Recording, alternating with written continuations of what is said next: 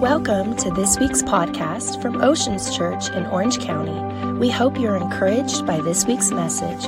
For more information, please visit our website at theoceanschurch.com. Well, hey, I'm excited that you're here today. Welcome to Oceans Church, and I promise we'll get you out of here in time to get home for the Super Bowl. But I'm excited for what God is going to do today. You know, I had a really just awesome time with Jesus last night, and he was speaking to me. Yeah, thank you. My mom's here. I was thinking about how, he was telling me that there would be miracles that happen here today that would be so significant and so life-altering and impacting that it'd be easy for you to remember your healing anniversary. That God wanted to let you know that it would be easy to remember. It will be Super Bowl Sunday of 2022. This was the day that your cancer was healed. This was the day that God restored your marriage. This was the day your kid came out of drugs and came back to God. I believe that this could be that day. If you believe it, come on, shout amen. So I am fired up. Feel the caffeine kicking in again. And I'm excited for what God wants to do in this service. But I want to say a huge welcome to everybody. I know there's people watching online and in the tents that maybe you've never been to church. Maybe it's been a very long time. Or maybe you've never been to a church, quite frankly, that was like this church. Very energetic, very passionate, very engaging. And I just want you to know today that we are fired up. We make no apologies about it. That if we're going to lose our minds at SoFi, we better lose a little bit of our minds at church. I may or may not be yelling at the television today, but you better believe I will be shouting in God's house. And I just think we get it backwards sometimes, that we are okay giving our best excitement to other things and our least amount of excitement to God. I believe that God is worthy of our very best. Can I get a good amen? And so it's going to be a great day. Man, awesome baby dedications. Again, we have High Tide fourth Wednesdays. So mark your calendars about that. We're actually kicking it off awesome. It's going to be a time that's going to be informational, impartational, educational, and it's going to help really equip people. And so the first one we have is actually one of my professors from Bible college. He travels all over to universities, does early church history, apologetics. It's going to be awesome. So make sure you sign up for our High Tide class. We're going to bring in prophets. We're going to bring in teachers. We're going to bring in pastors. We're going to bring in evangelists. And we're going to see God move powerfully on Wednesday nights. And your kids are going to be downstairs at youth. And your little kids will be in our child care. And it's going to be awesome. Everyone said amen. Kids church. Awesome. Well, that's that. If you have your Bible this morning, why don't you grab it with me? Go to Acts chapter 9. Acts chapter 9. Tap your neighbor, say, can I ask you something? Kidding. Tough crowd. Excited that you're here. I'm going to read 5 verses today out of Acts chapter 9. And we're in a series called Turn the World. Say it with me, Turn the World. If I could bring everybody in just for a minute here today, I really do believe on a serious note, well, I'll tell some jokes today, but on a serious note, I do believe that, God sent Rochelle and I here three and a half years ago to start this church. And it wasn't because Orange County was lacking churches. It wasn't because we were lacking joy and fulfillment in Idaho. It wasn't even that we were like, man, I want to just go do something kind of different. We really believed that there would be a world awakening revival that would originate in its epicenter here in Southern California. And we wanted to be on the front lines of what God was going to do in the world. I believe it's already begun. We're already in the very beginning stages of it right now. And it's interesting that the early church fathers were described in mothers as men and women that turned the world upside down. And I think today, many times Christianity is described as a lot of things, but it's not described as something that turns your world upside down. That's something that actually confronts you before it transforms you. And I believe that God is doing something even now and even here that is going to be like the book of Acts. Can I get a good amen? Many people choose their church based upon what's closest to their house. I say choose your church based upon what's closest to the Bible. I want to go to a church that looks like the book of Acts. Can I get an amen? So yes, we are one of those churches that believe that God still does what he did in Galilee. We believe signs, wonders, and miracles are not for yesterday, they're for today. We believe that Jesus Christ is the same yesterday, today, and forever. God hasn't changed. There is no scriptures that indicate that power would die with the apostles. There's no scriptures that say as soon as the scriptures were canonized, there is no need for the validity of miracles. There's no scriptures that back that up. We believe that what God did then, he wants to do now. And I know we all believe, and most of us here today would go, Mark, I believe that God is good. Who believes that? When was the last time you told someone he's good? Most of us believe that God does miracles. Who believes he's a miracle-working God? When was the last time we prayed for a miracle? We believe that God saves people. When was the last time you led someone in a prayer to get saved? My point would be is that I believe if we're going to be a church that turns the world, we have to actually practice what we believe. You guys ready to go? So I'm a little bit fired up today. If you're ready to go, say I'm ready. In Acts chapter 9, I'm going to read, it's not a crazy, it's a pretty amazing story, but I really want to just get into the weeds of this very first verse or two in chapter 9, verse 31. It says, the church throughout Galilee, throughout all of Judea, the churches throughout all, say it with me, all. Notice that when Christianity broke out, it didn't affect some, it affected really, the book of Acts is written by a doctor who penned the book of Luke. His second testament was Acts, and he documents in the first 13 chapters of Acts what Jesus, the new king, would do in Jerusalem, Judea, and Samaria. And from chapter 13 onward to 28, it documents what Jesus would do to the corners of the earth. And announces a new kingdom, a new king. Caesar's like, what's going on? It's crazy that even King Herod, in Acts chapter 12, he actually is taken back, he persecutes the church, and the same angel that liberates Peter is the same angel that ends the life of the king, because listen to me, there is a new power that affects politics. And I am of the persuasion that Acts is a powerful, in my opinion, one of the most significant books of the Bible. Without Acts, we do not know what Christianity looks like after the resurrection. We would be guessing. We would be guessing what is new heavens, what is new earth. Why did Jesus have to come back from the dead? But we know here 28 chapters that document what Christianity and the church looked like when it was born. Are you guys ready? So I want you to read this. This is a miracle story. And my thesis for this morning is basically pretty simple. I want to talk to you today about why miracles complete the message of Jesus. And if you're taking notes today, I want you to write this title down, The Big Deal. The big deal. Type in here, the big deal. Christianity isn't a little deal. It's a big deal. Many people have heard the gospel, quote unquote, and it didn't move them. It didn't change them. It didn't make them want to surrender. Didn't want to make them change. Didn't want to make them go higher. They preached a message that Jesus was basically a extracurricular activity. He was an elective credit that gets you to heaven.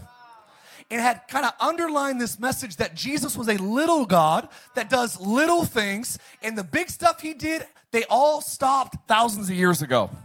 But I want to announce to you today that I believe that Jesus, his death, burial, and resurrection is a big deal. I believe the Holy Spirit comes to fill us, and I believe that when God shows up in the church, I believe that churches that host the presence of God make a big deal about God. Change the region, change the cities in a big way. So I want to get this into you today, that the Bible was not written to tease you, to get your hopes up. It's not to make you read it and go, man, I wish that'd be nice if God did some of that today. God never read scripture to get your hopes up and to make you fall on your face. God gave us this book, not as a historical book alone, not as an educational book alone. This is the manual of how we are to live life and follow God. Can I get a good amen? I appreciate the 30% hand clap. We'll get you all here in a little bit. You got your Bible, Acts chapter 9. Let's read this today. It says in verse 31, then the churches throughout all, say it with me, what? All Judea, Galilee, Samaria had peace and were edified. Who wants that? And it says these things, very important. This is what happens after you're baptized. What happens after you're saved? What happens after you're filled with the Spirit? What happens next before you go to the funeral home? What happens between baptism and death? I love it. It kind of documents it right here. It says this is what happened for them. It says the disciples, they were walking in the fear of the Lord and the comfort of the Holy Spirit, and they were multiplied. They walked in what? The fear of the Lord, the comfort of the Holy Spirit, and they multiply. One more time. Help me out in the back. They walked in comfort and they, all right, now let's see how this plays out in everyday life. Now it came to pass as Peter went through all the parts. What parts? All the parts of the country, that he also came to the saints who dwelt in Lydda. And it says that he found there a certain man named Aeneas. And Aeneas had been bedridden for 8 years. Let me pause there. I have two daughters. Both girls, Rochelle was on bed rest for 3 months each. We had a living room in my in-laws' living room, a bed in the living room. And literally, she was on bed rest. I should say we were on bed rest. I gained more weight than my wife did. Come on, somebody. I know what 3 months, I've spent 6 months of my life supporting my wife when she was on bed rest. This guy was in a bed for 8 years. It's a long time. I want to bring this to your attention because sometimes we don't contextualize the reality of what's happening. 8 years of not using his muscles. I don't know if you've ever been sick for like 2 days, 3 days, and you don't walk, and you get weak. Imagine not using your muscles for 8 years. He's paralyzed. He's lost his strength. You know what God's good at restoring? Strength. But he is bedridden. He has lost feeling. He's lost his strength, his ability to feel. And he was paralyzed. And Peter said to him, Aeneas, Jesus the Christ heals you. Notice he doesn't pray in his name. He prays in Jesus' name. Jesus the Christ heals you. Arise and make your bed. Then he arose immediately. So all who dwelt in Lydda and Sharon saw him and turned to the Lord. Catch the last verse. So all that saw the miracle who dwelt in the city of Lydda and Sharon saw the miracle man and turned to the Lord. Saw him, saw the miracle, turned to the Lord. Heard the message, heard the preaching, went to the service, but when they saw the miracle, they turned to the Lord. Some of you today will not believe unless you see God do something powerful. And I want to serve an eviction notice of the impossibilities in this tent. That when God shows up, he can do anything he wants to do. If you believe it, give him 10 seconds of praise. Hey, we believe, we believe, we believe, we believe. In Jesus' name, he's going to do something here today. Let's pray. Father, we invite you to do what only you can do. We declare that you are the God that heals the sick. You are the God that heals broken hearts. You are the God that can cure cancer, Lyme's disease, autoimmune conditions. You are the God that can open the barren womb. You are the God, Lord, that gives children. You are the God that gives life. You are the one that can restore what is dead and broken. God, heal, deliver, restore. Sight to the blind, hearing to the deaf, and a voice to those that are mute. God, would you today heal even the lame, physically and spiritually, in Jesus' name. And if you believe it's a big deal, come on, say amen. Amen. Amen. I'm going to tell a couple stories. We'll get started. But I was raised, as many of you know, I wasn't raised in a pretty part of California. I was raised in, I like to affectionately call it the armpit of the state, Palmdale and Lancaster. It's the home of Afro Man and Paul George. I think America was there too at one point. Not the country, my neighbor. And But not many people made it out of the high desert, kind of a rough place to live. My dad was a mailman, is a mailman. My mom was a stay-at-home mom, and my parents divorced when I was 7. And so when we got divorced, my parents got divorced, I moved in with my mom in the high desert. We lived in a low-income housing area. We didn't have a lot of money. We were so poor, our welcome mat just said, well? Like you ring the doorbell at our house, the toilet flush, you know what I'm talking about? It just wasn't a great situation. And so we didn't eat out a lot. It wasn't like the thing in our family. We would go out, like the big surprise to eat out was once a year we get to go to Applebee's or Chili's. Get yourself a blondie. Come on, living large. Still trying to work off those blondies. But I remember I grew up and during 1993, there was a year Jack in the Box came under fire. There were some lawsuits made. Some said they weren't going to make it out of it. And someone in their marketing department said, I have an idea that's going to save Jack in the Box. We are going to invent this thing called the Big Deal. Now, some of you 80s kids know what I'm talking about. The Big Deal was Jack in the Box offered you a burger, a taco, a French fries, and a drink for 99 cents. That's a big deal right there. Like, we didn't have any money, but I'm like, we got to buy that. We'd be a bad steward if we don't stop at Jack in the Box and get a big deal. We made a big deal about the big deal. I'm like, man, you're telling me I get a taco, a hamburger, a fries, and a drink for 99 cents? That is the greatest stewardship offer ever. And so we went there all the time. That was like the place that we frequented. We grew up not having a lot of money, so I literally, it would be like the big deal. You get like 5 items for 99 cents. We go to Applebee's, Chili's. You get your food, your meal. And I didn't have a lot. Like we didn't have a lot growing up. So I married my wife in 2005, and my wife was raised a little differently than I was. And my brothers call her 5-star. That's her nickname for my brothers, John and Lucifer. And Satan is the name. I know, no, it's just Chuck and John. They call her 5-star. And my wife, she just has a gift. My wife has the ability to find anything in any store. And she goes, I like that. And if you look at the price tag, it's at least 10 times more than anything else in the store.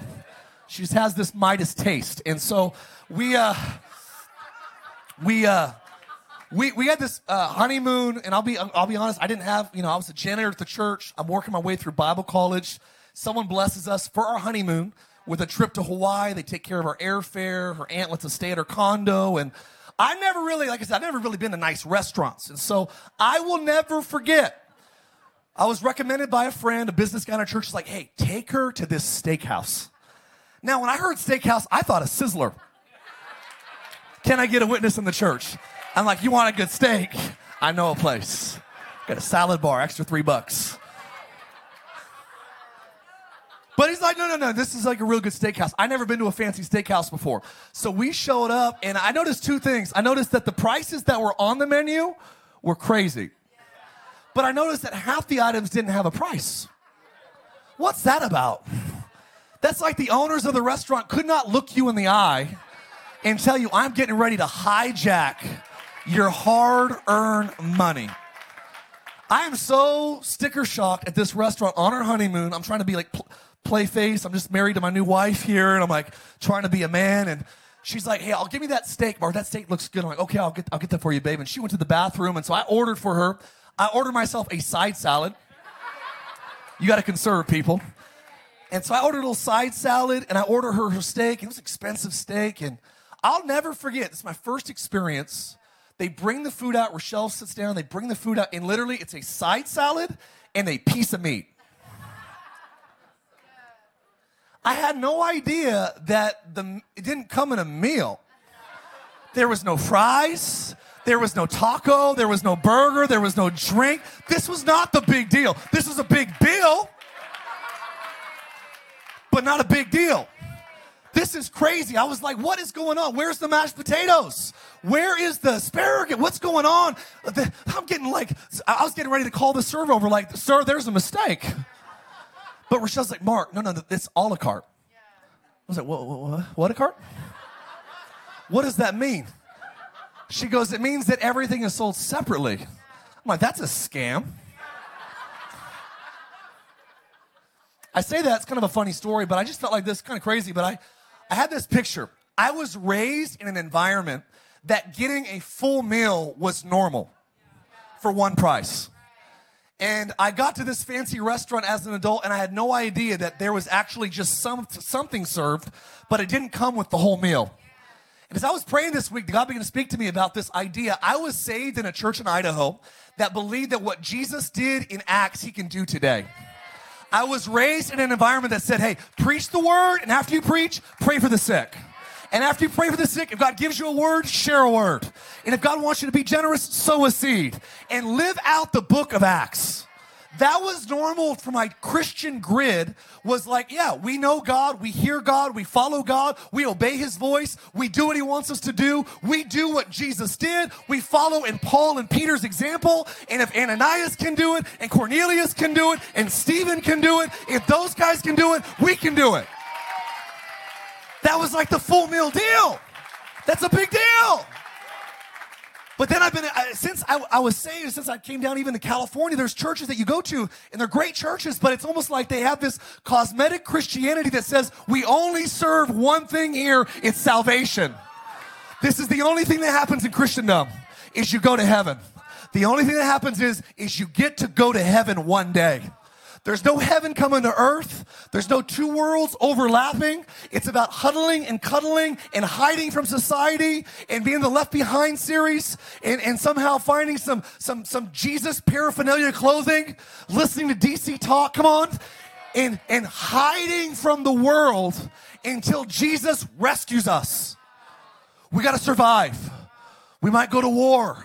Man, there's crazy things happening in politics. California's going to hell in a handbasket. And there's all these speculations and wars and rumors of war and darkness. And there's all this evil agenda in the world. And if we're not intentional, we go, whoa, is the end of humanity, is it us surviving until Jesus rescues us? But I want to remind you that is terrible eschatology. That is just terrible exegesis. That we know this about Scripture is that Jesus is not coming back to rescue us out. He's coming back to invade. The problem is you had medieval scholars. We had people in the 19th century answering questions that people in the 16th century asked.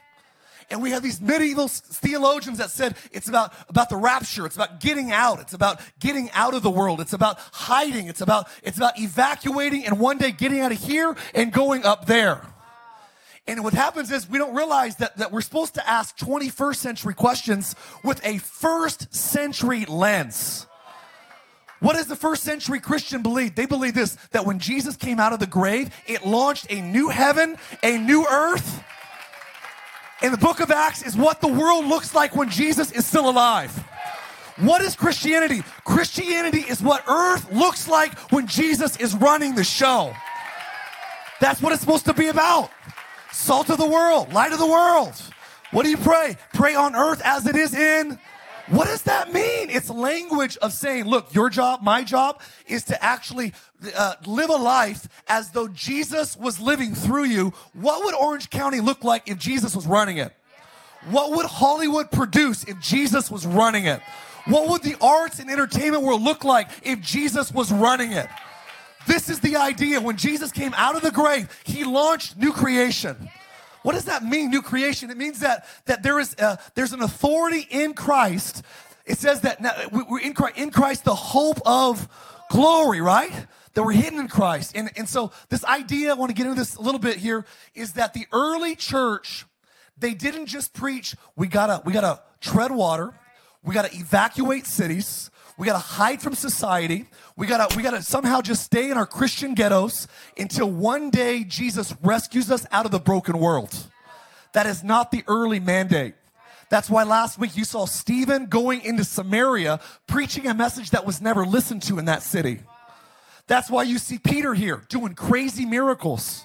It says, what did it say? That the early church believed, baptized, filled with the Spirit. What do they do next? Well, between baptism and the funeral, they did this. They did three things. They walked in the comfort of the Spirit, in the fear of the Lord, and they multiplied. To say it another way, that the big deal was this, is that Christianity had signs and wonders following. Christianity without the power of God is not the full deal.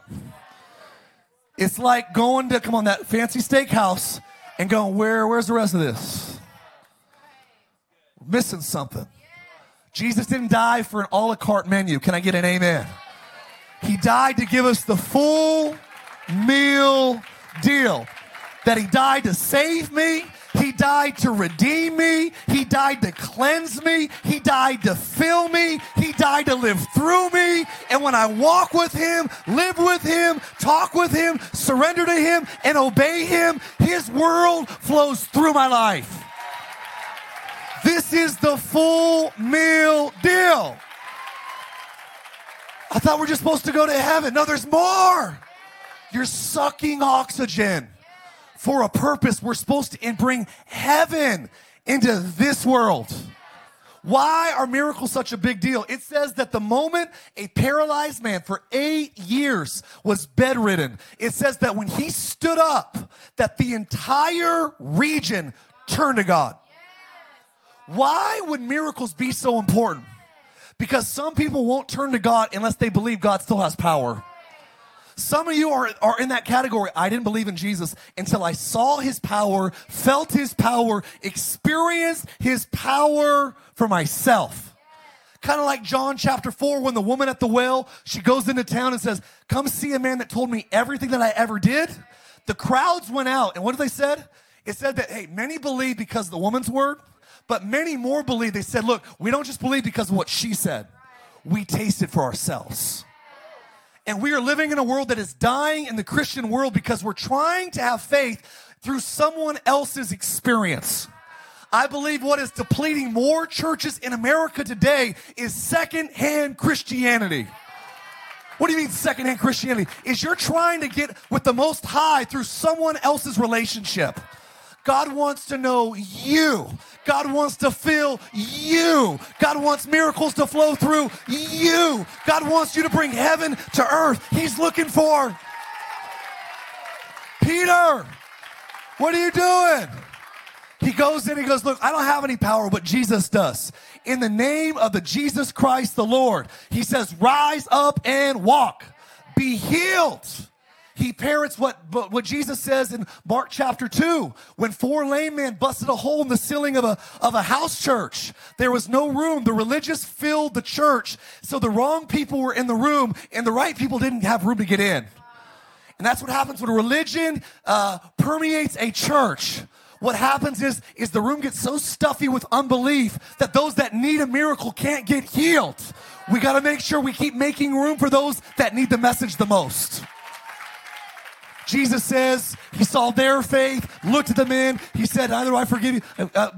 I also forgive you. Rise up and walk. And Peter echoes the words of Jesus, but he prays in Jesus' name. How do miracles occur to complete the message of Christianity? I'm glad you asked. Write these 3 things down. Number 1, I believe that miracles occur and they complete the message of Christianity when the people of God live with an open heart to the Holy Spirit. I repeat, living with an open heart to the Holy Spirit. Notice what it says there in Acts chapter 9, verse 30, 31, 32. It says, and they walked in the comfort of the Holy Spirit. You know why many people don't see miracles? Because they believe in the Holy Spirit, but they don't believe in the gifts of the Holy Spirit. If you want to know how to dishonor the Holy Spirit, say you believe in the Father, Son, and the Holy Spirit, but say that the power of his gifts were for yesterday. There is nothing that disrespects the Spirit of God more than saying that what Jesus died to give the world somehow dried up 2,000 years ago. He is still a God that does what he did then. Well, I don't believe it. I went to a church that never saw it. Well, you were getting what your leaders were preaching you. And I have found that the Jesus you preach is the Jesus you receive. If you preach that he's big enough to get you to heaven, he'll get you to heaven. But if you preach a Jesus that's strong enough to break addictions, restore marriages, and chase down wayward children, you'll see that God active in your life. That's why Jesus would say these scandalous things like this, according to how you see me, let it be done. So many people go, all God can do is get me to heaven, and all he will do for you is get you to heaven. That would be like having a wealthy parent that could buy you anything, and all you ask for is a bike. He'll get you the bike happily, but there was more in him if you knew how wealthy he was. Are you hearing me today? Well, how do you see miracles that turn entire regions to God? I believe miracles are reserved for men and women that live in stride with the Spirit of God. Holy Spirit, what do you want to do? Holy Spirit, today, who do you want me to call? Who do you want me to text? Who do you want me to forgive? Who do you want me to bless? How can I live for you? How can I serve you today, Lord Jesus? Fill me with your Spirit. I believe the reason why Peter and Paul saw miracles is they were not living a human self-led life. They were leading a spirit-led life. Notice, none of them healed the same way others did. It says that Paul, a chapter and a half later, looks at a lame man, just like Peter, but it says he recognized that he had faith. And he does something completely different than what Peter did. It's wild that I studied the Bible. There was miracle after miracle. I started studying, are you still with me today? I started studying lame people in the Bible. There's a lot of people that were lame. There was people, Old Testament, New Testament. It's wild. I was reading even through some of the earlier passages. You have Matthew chapter 8. The centurion had a servant that was, and all Jesus did was go your way. Your servant's well. Centurion said, just say the word, and my servant will be healed. Is this crazy? Well, that's one miracle. And there's another one that it says in Mark 2, as I mentioned, that they tore a hole in the ceiling of the church. You have John chapter 5, that a lame man lying there for over 3 decades, waiting for the waters to store. Lame. Say with me, lame. This is crazy. Miracle after miracle. They all get up. Acts chapter 3, the gate beautiful. This guy was born, never walked his whole life. Peter and John say, I don't have silver, I don't have gold, but what I do have. I believe that faith is a substance. When you know the Spirit of God has you, you have it. And many people don't have the Spirit of God because you have not given yourself to Him. You want Him without giving Him you. And I believe that, listen to me, the Spirit of God has full access to flow in us and through us when we actually yield ourselves, as Paul says, as living sacrifices. God, give me your thoughts. Give me your ideas. Help me to see Him and see her the way that you see Him. What's wild is I believe miracles changed regions through men and through women that, number one, said, Holy Spirit, I want to open up my daily life to your leading, your guidance, your direction. I can't tell you how many times I've had goofy moments in my car that it's early in the morning, I'm driving to work, and the Lord's like, roll your window down and tell the guy or lady next to you how much I love them and give them a word. And I'm like, God, it's a red light that's going to be green in 14 seconds. But I've learned this, that you can have God speak to you and do what He says, or you can eventually not have God speak to you anymore. I don't know how many of you like to talk to your spouse when they don't listen to you. But at some point, if you disregard someone talking to you long enough, you'll find somebody else to talk to. I think God speaks to all of us, but I think some of you aren't hearing as much lately because you just won't do what He's telling you to do. So here's the awkward window roll down. Look at the guy, look at the girl. Hey, my name is Mark. Pretty normal. I'm a Christian. I follow Jesus. He told me to tell you that He loves you, that He's going to turn things around. And I just really felt like God's going to restore whatever was broken this week. And I get to see that person long enough to see tears start to fill their eyes as my green arrow turns and I turn away. I believe that life with miracles is a life that you are open to the Holy Spirit's guidance. Can I get a good amen? All right. Number 2. I believe that, listen, where are miracles sustained? Where do we get the full meal deal with miracles? Miracles happen when men and women not only are led by the Spirit, but when we actually also walk in, listen to me, keyword, His power. I want to remind you that you do not have power in and of yourself. In you, you have a corrupt heart, a corrupt nature. There is nothing good found in your flesh. You're not a good person that occasionally does bad things. You were born under a bad nature that occasionally does good things. So it says that's why, Galatians 2:20, we have to be crucified with Him. No longer I who live, but it's going to be today Christ who lives in me. The life I live by faith in the Son of God who loved me and gave Himself for me. Can I get an amen? We walk, number 2, in His power. How? By fearing the Lord. What's the fear of the Lord? Does that mean to be scared? No, it means that you know what role you have and what role He has in your life. What do you mean? I mean, some of you don't ever disagree with God because you're actually sitting where He's supposed to sit. I believe one of the ways you know you fear God is throughout your week, He'll ask you to do stuff that you don't want to do. Call that person and forgive them. I don't want to do that. You're the boss. I want you to sow a seed. I don't want to sow a seed. I want to spend this on my vacation. You're the boss. I want you to actually go to that guy you've had an offense with and tell him today that you love him and that you're excited for their future and just give him an encouraging word. I don't want to do that.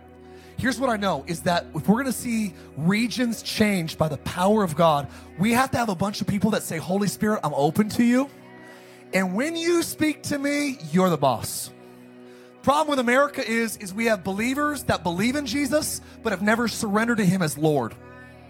And I would say that is the Achilles heel of Christianity in the Western world, is we believe God's real, Jesus is his son, but we've never surrendered our whole lives. And I want to remind you that the demons believe and they aren't going to heaven. It's not belief that gets you to heaven. It's a free gift of salvation, but I believe heaven gets into you when you surrender. Surrender. So what do you know? I know this. We walk in his power by fearing the Lord. God, nothing's too hard for you. I could never heal that guy. I could never encourage that lady. I could never help these people, but God with you, you're the boss. Peter said, Aeneas, rise up in the name of Jesus Christ. Be healed. Rise up and walk. I believe that when we see the power in his name, we do what God does. You still with me? Third thing, I believe is so important. I want you to write this down. Obey his voice. You know what's crazy is it says that they walked in the comfort of the Spirit, in the fear of the Lord, and they multiplied. I have personal conviction that the reason why things stop bearing fruit, stop multiplying in our life, is connected to our obedience or our disobedience. Are you saying I have to follow God's rules or he's going to strike me down? No. I am saying, though, that if you keep asking someone to do something and they don't do it, you'll find someone else to do it with. You know that God never asks you to do anything that's not for your benefit in the long run? Did you know that? You ever did something that God you didn't want to do, and after you did it, it didn't make sense? But a year or two later, you're like, oh, that's why he made me pass that test. Because if I didn't pass it back then with that, I never would have been entrusted with this. God never asked you for anything that won't help you out in the long run. So if he asks you to give up a relationship, give it up. If he asks you to stop trying to make something happen in your own strength, stop trying to make it happen. Surrender to God. Listen, what I've learned, obedience is the door to elevation with God. Obedience. How do you know? Well, it says that Jonah was thrown out of the boat. It says that Jonah was doing all kinds of crazy stuff, but it says the word of the Lord came to him a second time. And it wasn't until he obeyed the voice that his life began to start multiplying fruit. Entire city was changed because he obeyed the voice. I believe that Oceans Church will be responsible for Fortune 500 companies, law offices, educational institutions, entrepreneurs, headquarters, large companies, churches, all these things. It's something that we're going to do in this region and beyond, because we're going to say, God, whatever idea, Holy Spirit, you give me, you're the boss and I'll obey you. Those are the people that walk in miracles. But have you noticed this? Have you noticed that throughout the Bible there was a ton of miracles, but none of them happened the same way? Is there anybody else that's been honest enough to read the Bible and go, that was weird?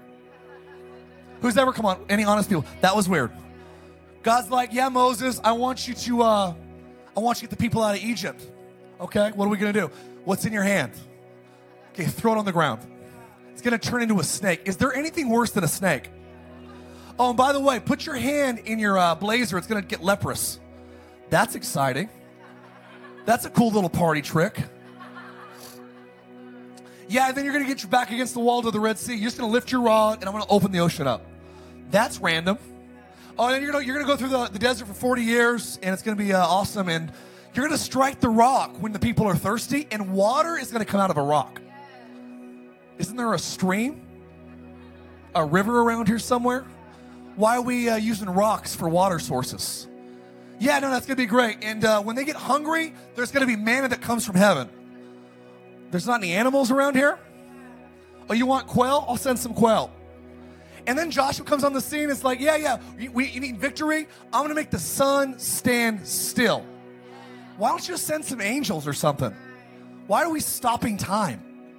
And then you look at Gideon, and Gideon's got 300 guys against an innumerable army, and he's like, yeah, you want victory? Get a pitcher in your hands, a trumpet in the other hands, and then when I tell you to, shout, the sword of Gideon and the sword of the Lord, and you're going to have victory. That sounds like the stupidest military strategy.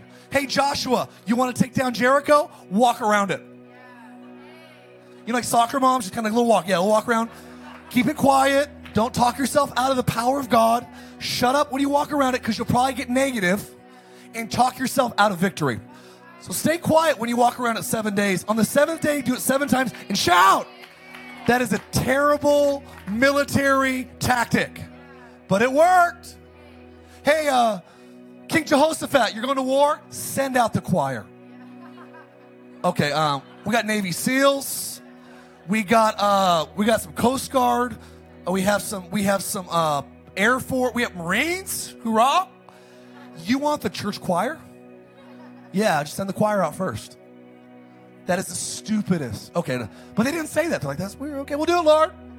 So you said, and throughout Scripture, over and over, Samson's tying up foxtails. He's killing people with a donkey's jaw. Weird stuff. And then you get into the New Testament, and all these men that are blind get healed by Jesus.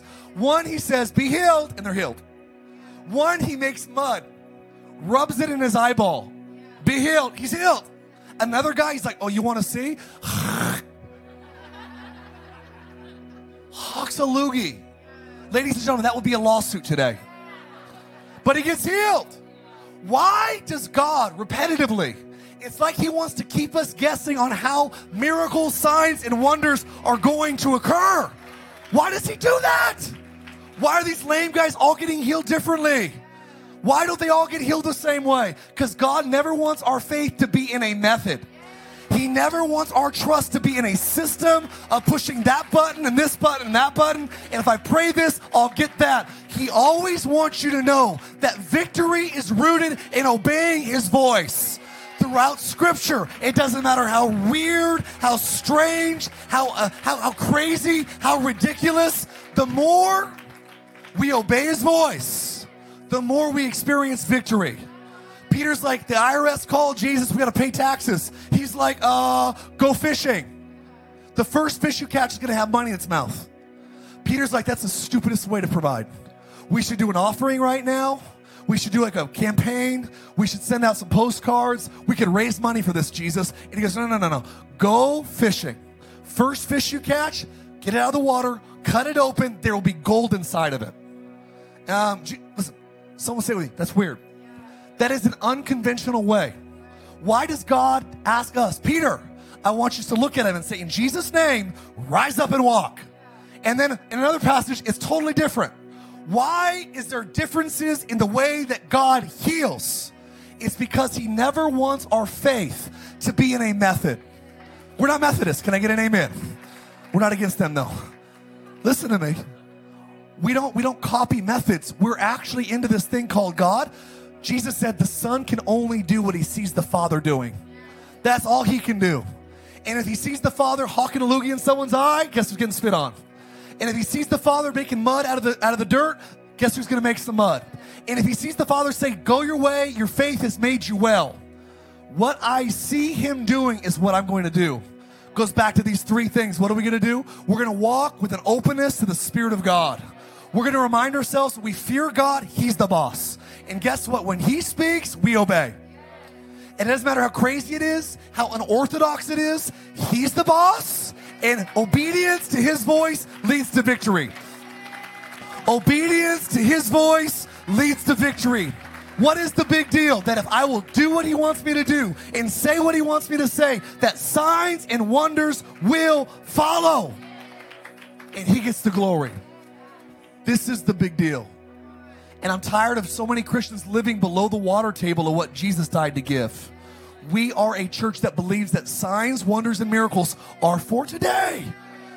Can I just remind you that signs are not the goal?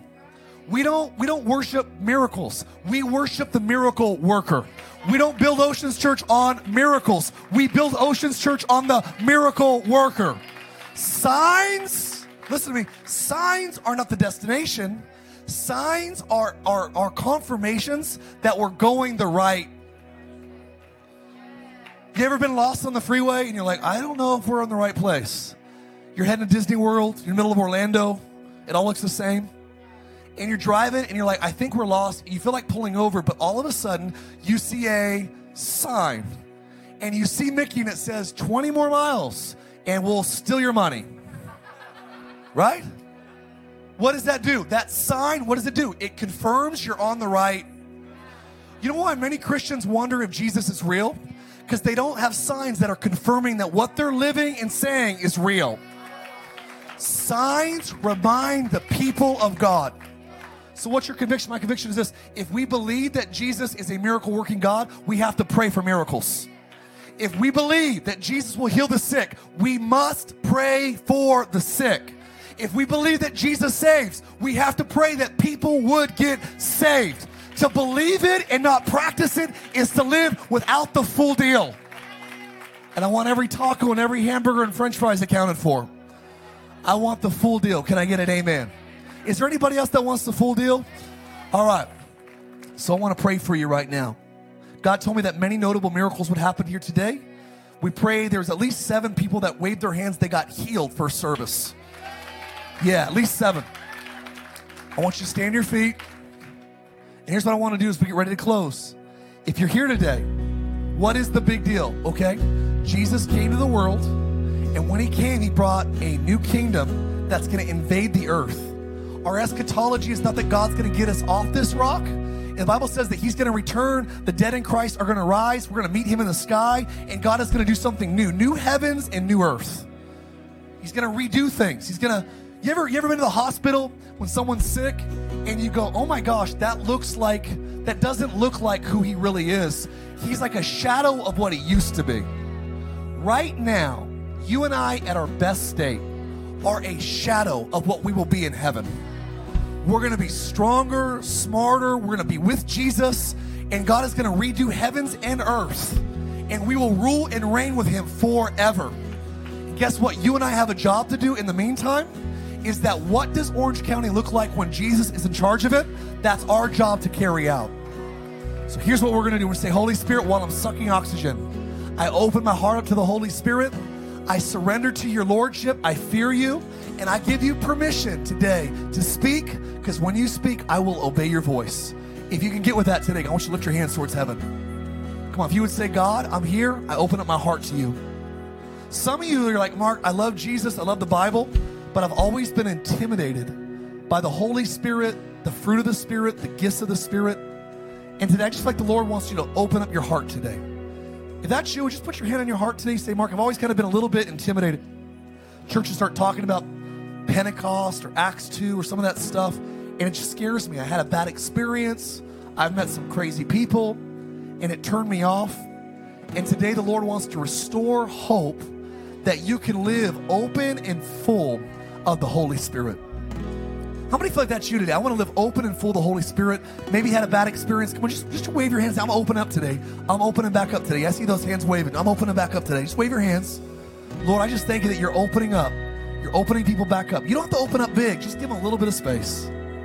Secondly, you go, Mark, I'm opening up to the Holy Spirit. And I want to commit today to not just be a believer in Jesus, but to be, Lord, someone that is fully surrendered.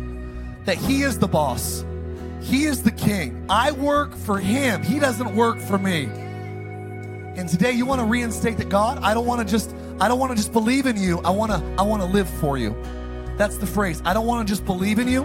I want to live for you. What does Mark Francie's life look like when Jesus is running it? That's what I want to do today. I want to live for the boss, Jesus Christ. If that's you today, you want to rededicate your life, or you've never had faith in God and you say, Mark, I'm not living for Jesus, but I want to. There was at least 8 or 9 people first service. There's more in this service. Would you say, Mark, I want to give my faith to God. I want to believe, and I want to give God my heart. All over the tents, eyes closed, heads bowed. I just want you to raise your hand. I'm not going to embarrass you. I'm not going to call you forward. I just want to pray a prayer that rededicates, resurrenders, or for the first time gives God your heart. All over the tents right now, on the count of 3, would you lift your hands? I want to give my life. I want to make Jesus my God. 1, all over the room. 2, your heart's speeding up. God brought you here for this moment. Real high, don't be shy. Hands going up all over. 3, that's me. That's me. I want to do more than believe. I want to surrender. I want to give. I see 4, 5, 6, 7, a huge section right there. 8, 9, 10, 11, 12, 13, 14, 15, 16. I love it. 16 hands. 17 hands. I love it. 18 hands. So good. Hands on your heart, Oceans. Do we ever get tired of this here? We don't ever get tired of this. Everyone in this room that didn't raise their hand probably already has made this decision. The Bible says if you would confess and believe, this is the origins of Christianity. Confess in your mouth, believe in your heart, believe in your heart, believe in your heart. This is where the origins of Jesus following starts. Oceans, pray this prayer today. Say, Lord Jesus, I go beyond belief to offering you my heart, my mind, my very life. I surrender to who you are, God. I'm here for you, and I ask you to be here for me. I love you because you love me first. Lead me, guide me, direct me, and heal me today in Jesus' name. All those who raise their hands, come on, pray. Just give me a hand clap real quick. All those that got right with God this morning. That's a lot of people today. I want to do this. I'm gonna get us out of here. We're still doing good on time. If you're here today, though, last 5 minutes we're together.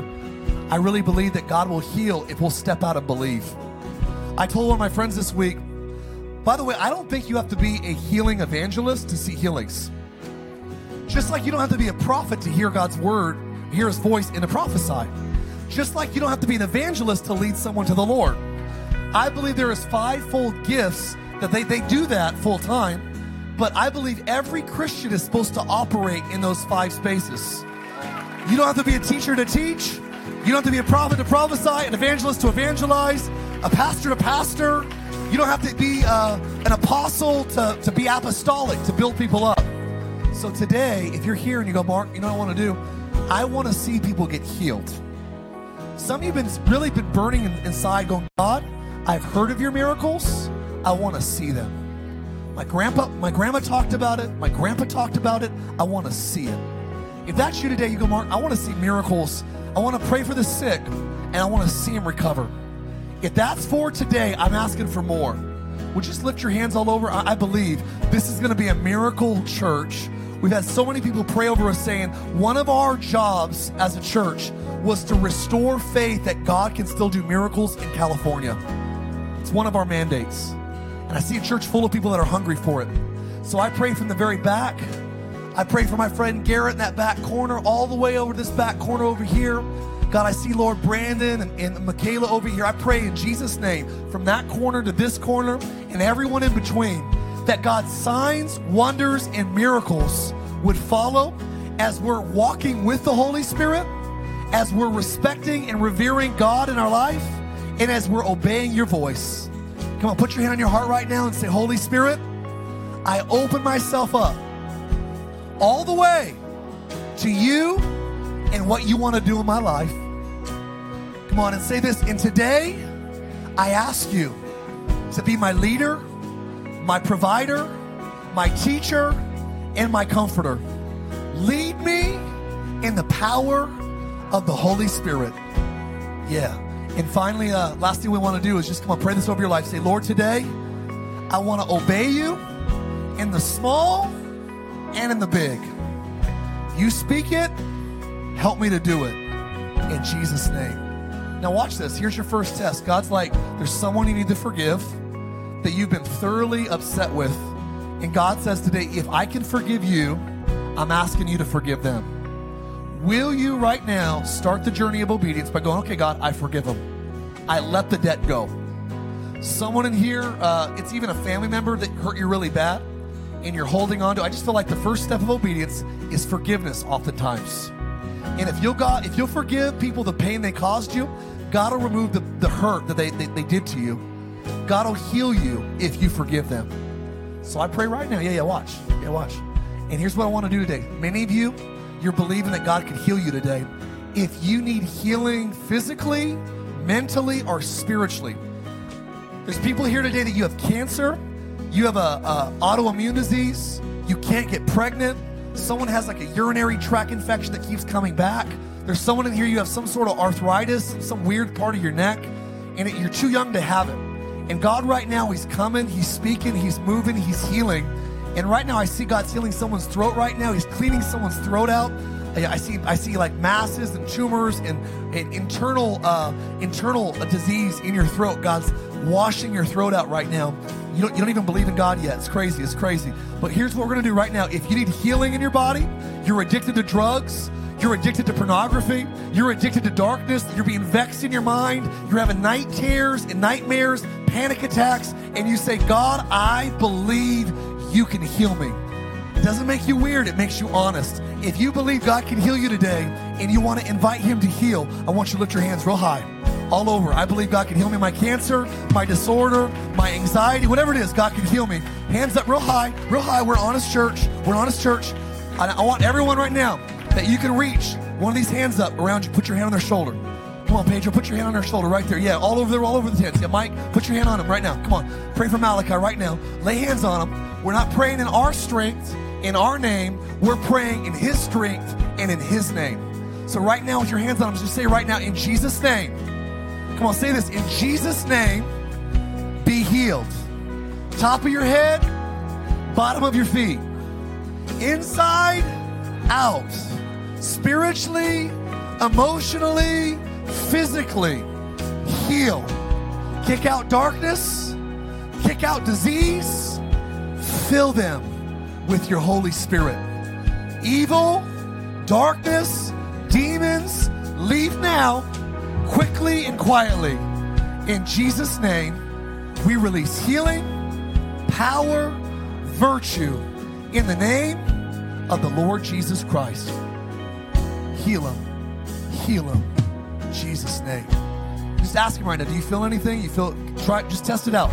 Test whatever you couldn't do before, just test it out. I couldn't move my arm open all the way. I couldn't lift my shoulder all the way up. Just test it out. Test it out. And if you're healed, give me a wave. If you notice you're already healed, give me a wave. If God just healed you, give me a wave. I see a wave right there, a wave back there. Yeah, awesome, Alex. Come on. Right there. Okay. If you didn't, right here, awesome. Yeah. Okay, don't. You have to lie. If it didn't happen yet, raise your hand. I didn't feel anything yet. Put your hand up. You didn't feel anything? About half and half, right? If your hand's up, you didn't get healed, we're going to pray for you one more time. Is that all right? We got time. Put your hand back up. You didn't get healed yet. Put your hand back up. We're going to pray a second time. Naaman had to dip 7 times before he got cleansed. If someone's hands up, come on, just circle around them real fast. We're not weird. The Bible says we lay hands on the sick and they will recover. So I pray for Samantha. I pray, Lord, I pray for every man. Aaron, I pray for these guys that have their hands up right now. For Roger, for Stephen, for Sonia, for Sylvia. I pray all over these tents from the top of their head to the soles of their feet. Come on, say it. In Jesus' name, be healed.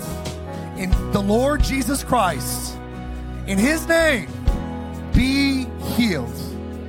So I pray right now, inside out, top to bottom, front to back, heal. Holy Spirit, heal them in Jesus' name. Jesus' name. Yeah. Now watch this. Sometimes the Bible says they were healed immediately, and others were healed as they went their way in faith. So we're going to sing this song one time, and whether you feel it or not, I want you to lift your hands. I want you to close your eyes. The last 2 minutes we have together, we're going to sing this song, and we're going to celebrate that God is the God that still heals, still saves, still delivers, and still does the impossible. Let's sing it one time.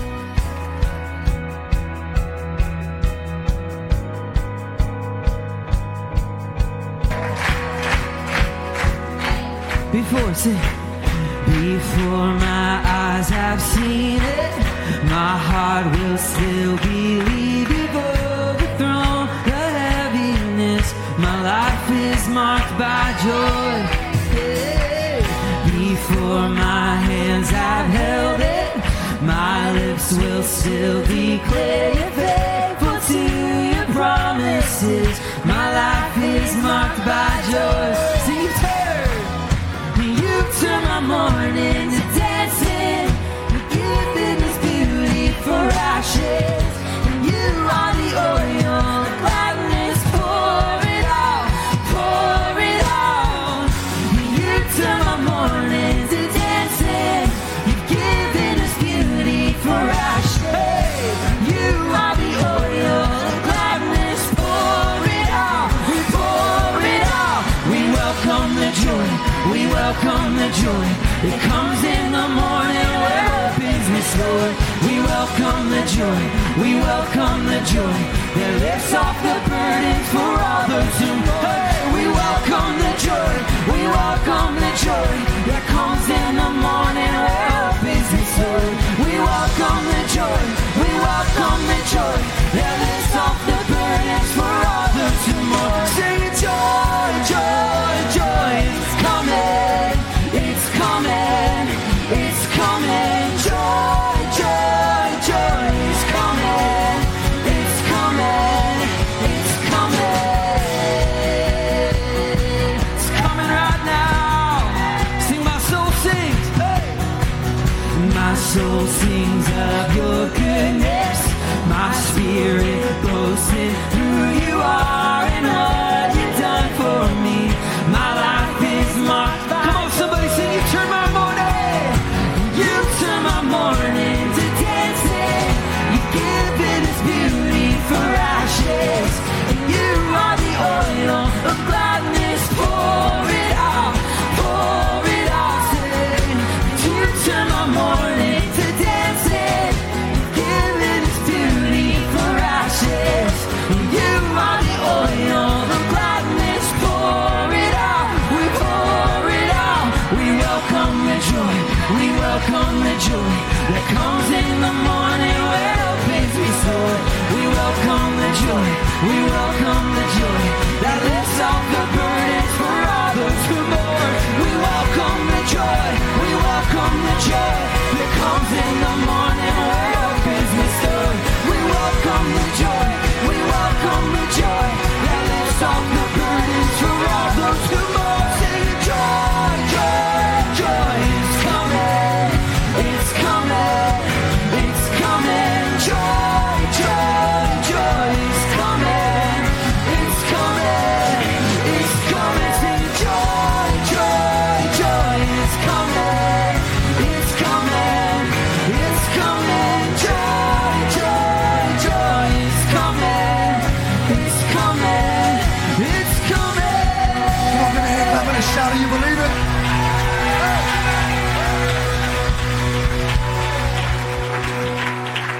Yeah. Hey, I'm gonna transition this up to Katie in just a second here, but I feel like there's one more thing God asked me to do. As he said, there's two people in here. One is you've been suicidal. You've actually been thinking about even the end of your life, and you're really, really close to making a bad decision. And I just heard the Lord say that today God brought you here, allowed you to be here, because you're not going to take your life. You're not going to die. God has a plan for you, a future for you. It's beautiful. It's wonderful. It's glorious. And I just ask you today, just eyes closed, heads bowed. Do me favors all over the tent. I'm not going to embarrass you. But if that's you, I'm not going to embarrass you. But if you come talk to me afterwards, but just put your hand on your heart wherever you are. How about everybody put your hand on your heart? I don't want to single them out. Let's put your hand on your heart. I pray right now that you would show them, God, the intrinsic value that they have. I ask you today that, Lord, no one in this church would commit suicide. I pray that this would be a suicide-free church. I pray that people that were depressed, that were heavy, would come into these tents, would come into this property, and get liberated by the joy of Jesus Christ. I pray even this week, you can feel it right now, it's breaking off of you.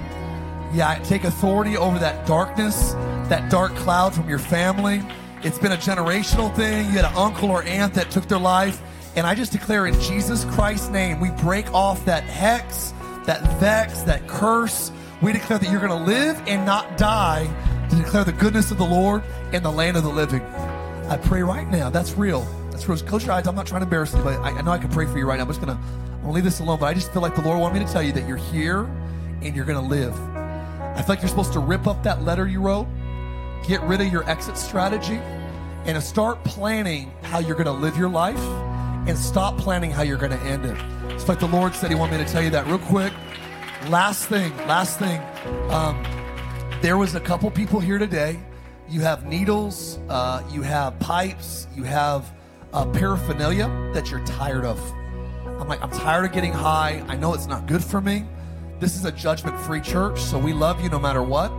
But I just saw there was literally people, you have like heroin needles, you have meth in your car, you have cocaine, You have marijuana. I know it's legal. I'm not going to get into that argument.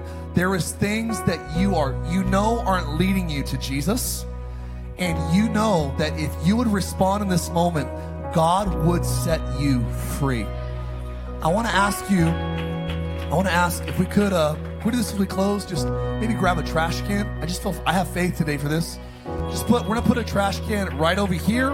We're going to put a trash can. Can we get a trash can back by the camera in the middle over here? Is there one on the sides? We have trash cans. Look, can everyone look at me real fast? There's a few trash cans around here. This is what I'm asking today. I have faith. I've only had faith in this a couple times. I really believe that if you would be bold enough to throw it in the trash today, God would give you the grace to get out of that addiction. I believe God can do what counseling, therapy. I'm not against AA. I'm not against rehab.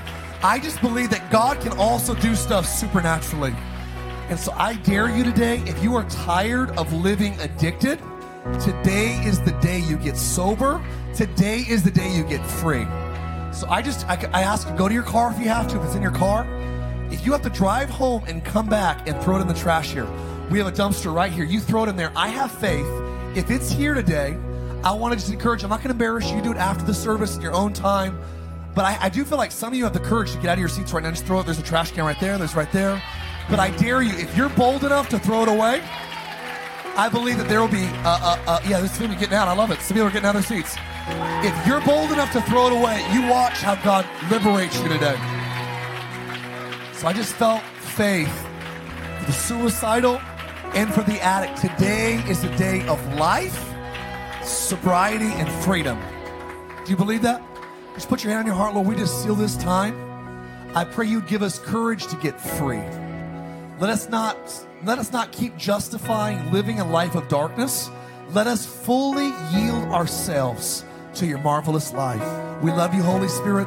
We ask you for freedom, for liberty. I don't know why I feel this. I feel faith today. Some of you are in severe debt, and I just want you to write on a piece of paper, just write the debts that you have, and I want you just by faith to go, God, I believe you can take care of these debts. And I want you to throw it in the trash today. Someone in here, you have some sins you've never confessed to anybody. I want you to write it on a piece of paper as a sign that this is the beginning of me coming out of darkness and living in the light. Some of you, it's even like you've been really hesitant to the Holy Spirit. And I want you just to write, just say, Lord, forgive me today for grieving you, Holy Spirit. And I want you to throw that in the trash. Whatever God puts on your heart to get free from or to step out of, I just want you to write it on a piece of paper. I have faith that today will be a new season, a new chapter of your life in Jesus' name. So you can greet people afterwards, but just write it down, and on your way out, throw it in the trash. Is that all right? Anything you're addicted to. If it's like pornography, if it's cutting, if it's anxiety, panic attacks, depression, I want you to write it down and go, God, as I throw it in the trash, I believe today you can heal me. And anybody in Orange County that believes God still heals, come on, give one more hand clap and a shout. Thanks for listening to our podcast. Have a great week.